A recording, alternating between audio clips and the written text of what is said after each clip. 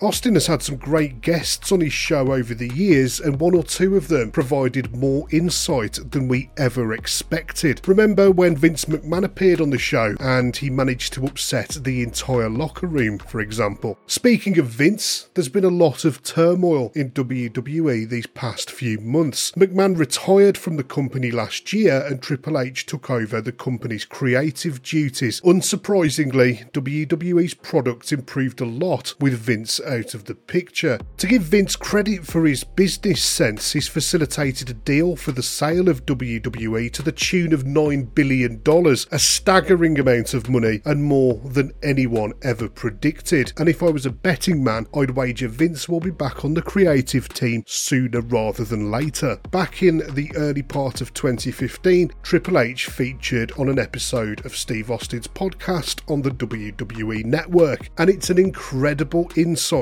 into why I believe Triple H is the right man to lead WWE creatively going forward. Remember, this interview was during NXT's golden era. The WWE Network had allowed NXT to expand into regular takeover specials to be seen by lots of new fans. Everyone was waking up to just how good Triple H was at running a wrestling show. When Raw and SmackDown were almost impossible to sit through without losing 500 brain cells, NXT was giving real fans of wrestling 1 hour a week of WWE TV that was actually worth watching. It became evident very quickly after he started booking NXT that Triple H was quite good at making wrestling TV shows that actual wrestling fans wanted to watch. And let me tell you now, the man is on our side. How do I know?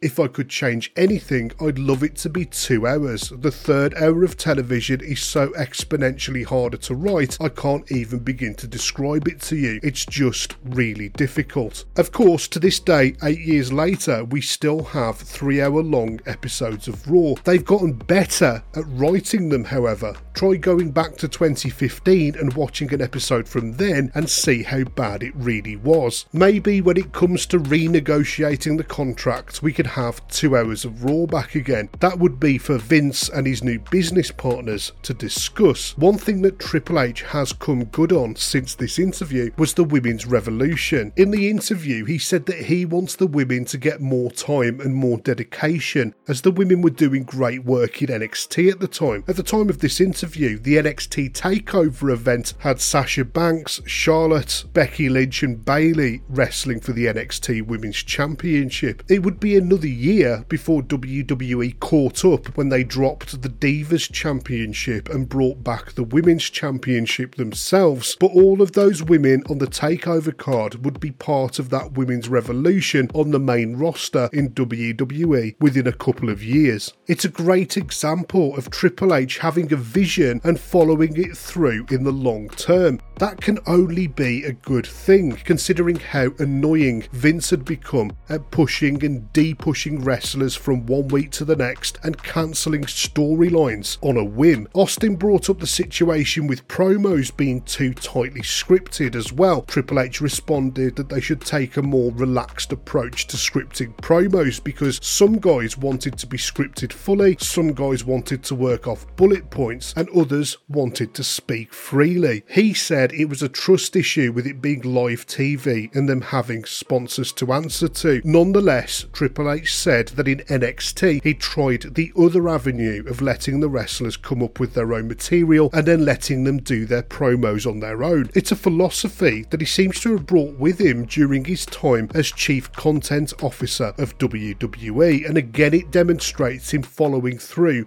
with his vision long term. The promos recently on the main TV shows have been far better and far less robotic than they used to be. He went into some more detail about how he was running NXT and said that Vince had allowed him to run the entire show himself with no outside input. He was proving his ability to run the entire creative process 7 years before he would take over the reins of the main WWE product. Austin really got into the weeds with Triple H about the criticism he got for marrying Stephanie and the accusations of nepotism that have surrounded him ever since. On the podcast, Triple H argued that he would still have been working on the creative side of the business even if he hadn't married Stephanie. Now that's probably the case, but I doubt he would have been working on the creative side of WWE. In fact, there's every chance he wouldn't still have been employed by WWE all these years later had he not married into the McMahon family. When this show first aired, we were fully in the era of babyface Roman Reigns. Remember in 2015 when Reigns won the Royal Rumble match and even The Rock coming out couldn't stop the fans from hating on him. That year, fans wanted Daniel Bryan to win the match, but he got eliminated early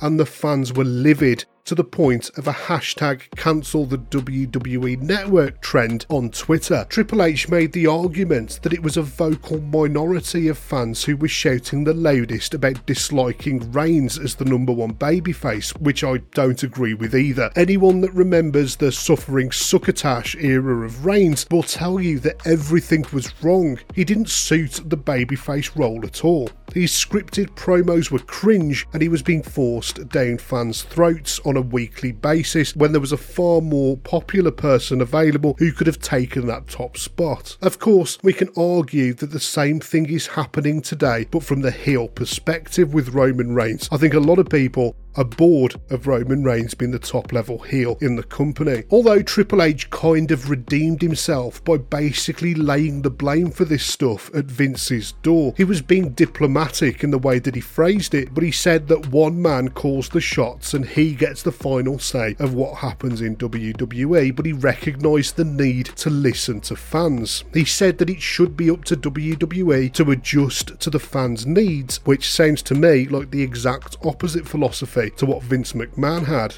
And it's true that in the current era of Triple H controlling creative, a lot more of the results have been agreeable, and they've made more sense too. Of course, WrestleMania saw Cody Rhodes losing in the main event to Roman Reigns, which many fans believe to have been the wrong decision. The flip side of that is the rumour that Vince was back in control and made the call for Cody Rhodes to lose himself on the night. We'll never know whether that's the case or not. In the weeks since Vince has returned to the company, there have been a few odd booking examples that have felt like the old man has had his grubby fingers all over the product once again. Not to the extent that he's writing the whole show, just that he's sticking his oar in, so to speak. After watching this hour of the Stone Cold podcast from back in 2015, there is no doubt in my mind that Triple H is the right man for the job and he should remain firmly in charge of WWE's creative output. If they keep on messing him around